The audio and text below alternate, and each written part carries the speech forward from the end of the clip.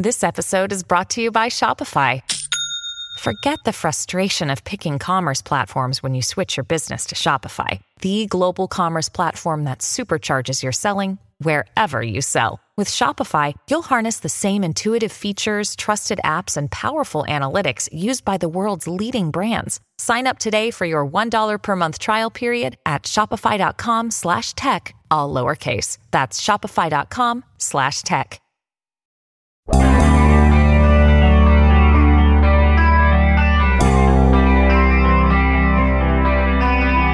The Packers rank 23rd in the NFL in run defense, averaging 124 yards against per game.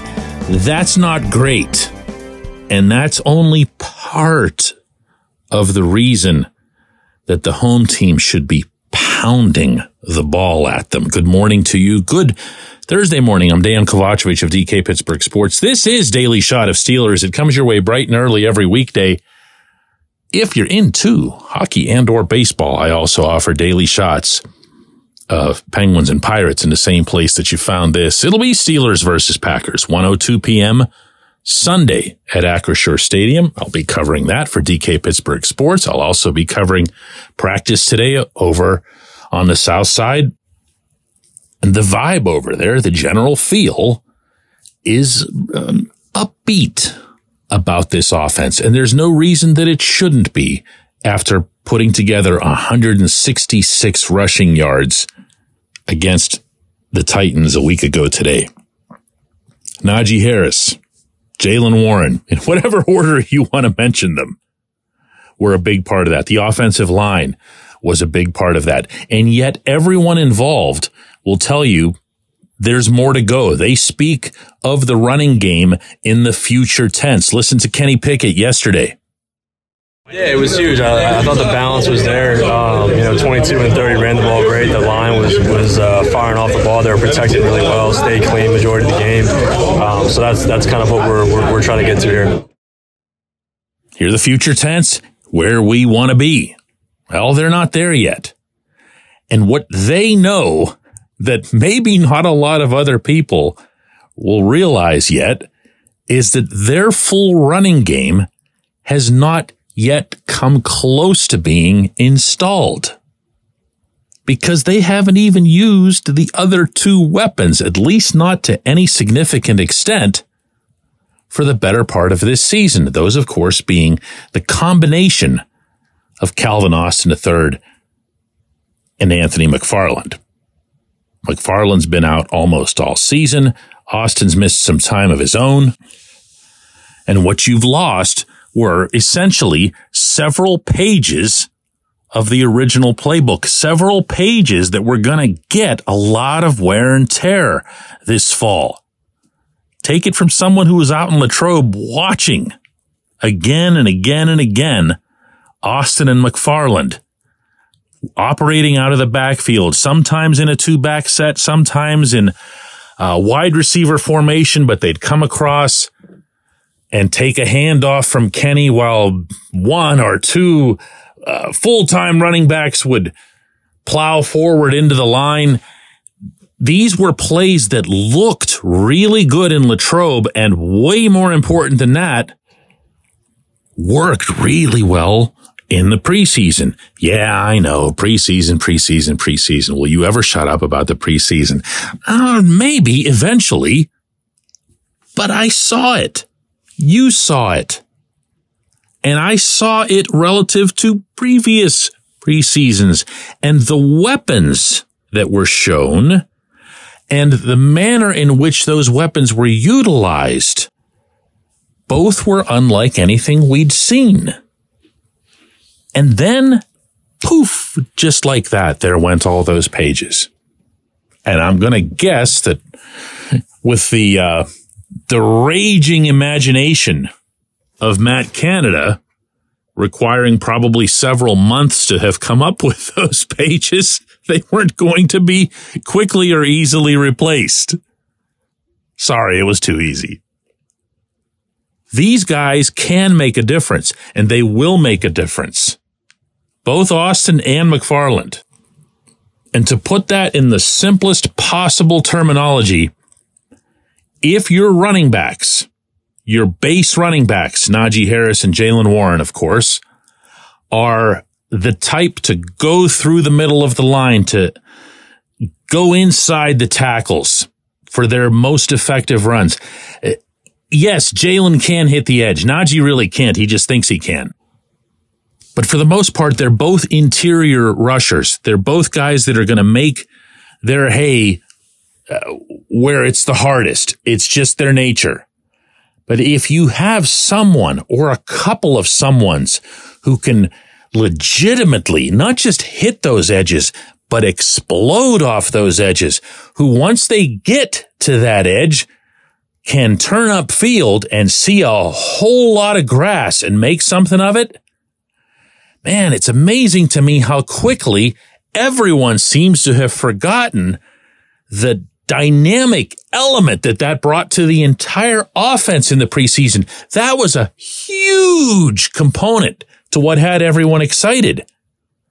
Well, all that happened in the interim was one guy was lost for almost all of that time, McFarland, and as I've mentioned, Austin missed some time of his own. They're here now. Now, I believe that McFarland's going to play. He's been put onto the active roster, replacing Cole Holcomb. He wouldn't confirm as much to DK Pittsburgh Sports yesterday, but everything is pointing in that direction. Man, that alone is going to be something that's a potential game changer for this offense that could still very much use exactly that.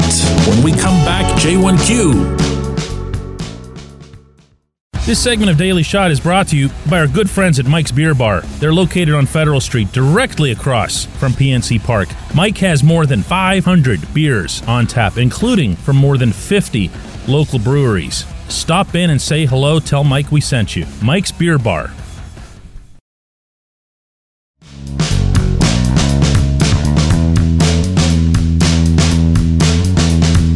Today's J1Q comes from Mike, who says Mike Tomlin is a hypocrite. He benches Chuks Okorafor over an outburst, but George Pickens is a pebble in his shoe? Well, yeah, Mike, because here's the deal. Whatever it was that Chuks said on the field, it was something that the head coach considered to be a completely unacceptable thing to say. You don't know what it was. I don't know what it was. But I'll ask you this. Can you recall any similar situation with Tomlin? I can't.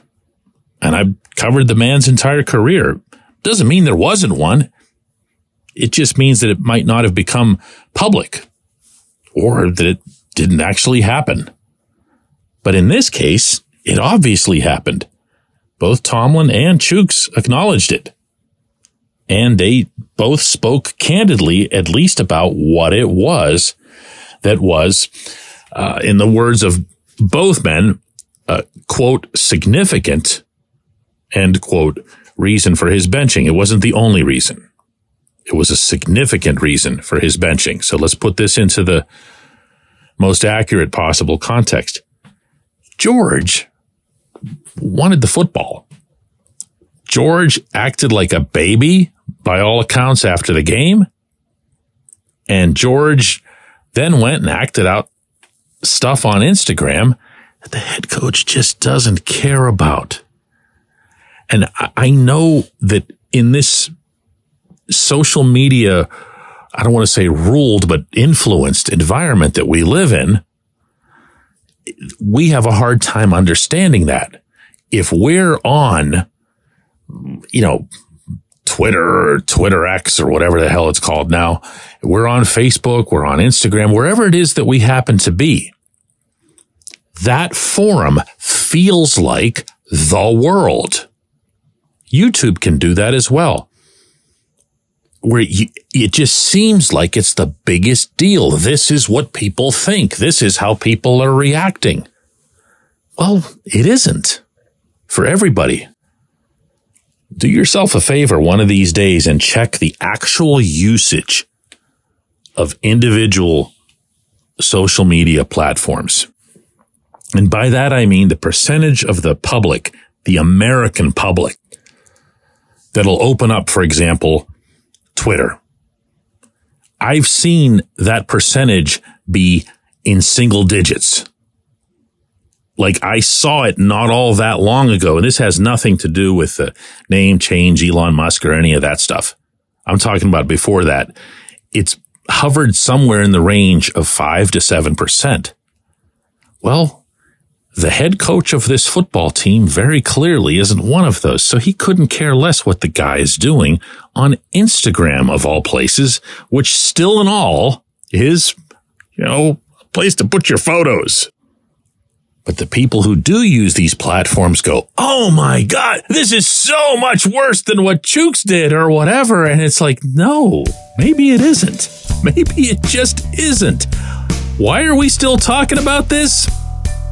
Got me. I'm not the one bringing it up. Thanks for the question. Thanks to everybody for listening. Again, I'll be at practice today, and we will do another one of these shows tomorrow, getting you ready for the Green Bay game.